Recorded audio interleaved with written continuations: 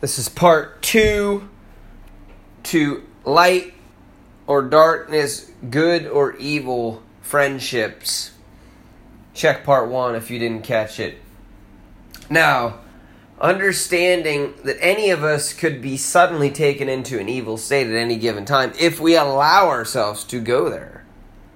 We don't live ourselves in fear and constant terror that anybody we love could just go off the deep end, but we just accept it. We accept reality.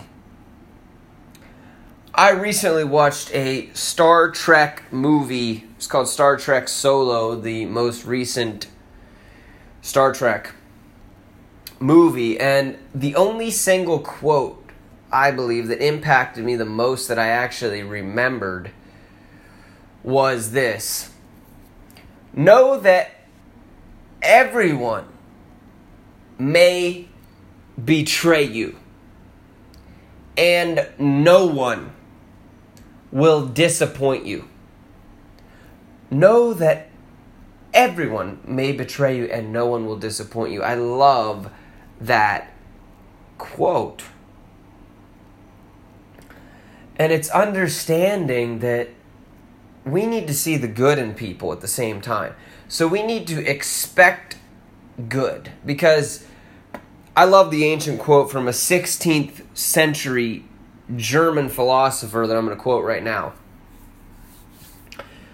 See a man as he is, and he will always be as he is.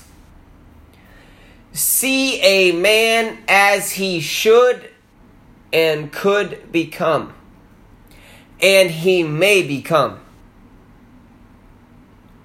who he should and could become. Now, that is so true. When we are looking at people in a negative state, we are, in a sense, projecting and predicting them to continue in a negative state. But if we choose to see that individual not as the lowly, corrupted person that they are right now in their state, in the present moment in time, but if we choose to see them as they could and should become, they may become who they should and could become, because we are projecting hope and faith and inspiration upon their life, that we believe and we see they can become far greater and far more than they've ever comprehended or imagined. Stay tuned. Part 3. Click in part 3. Be blessed.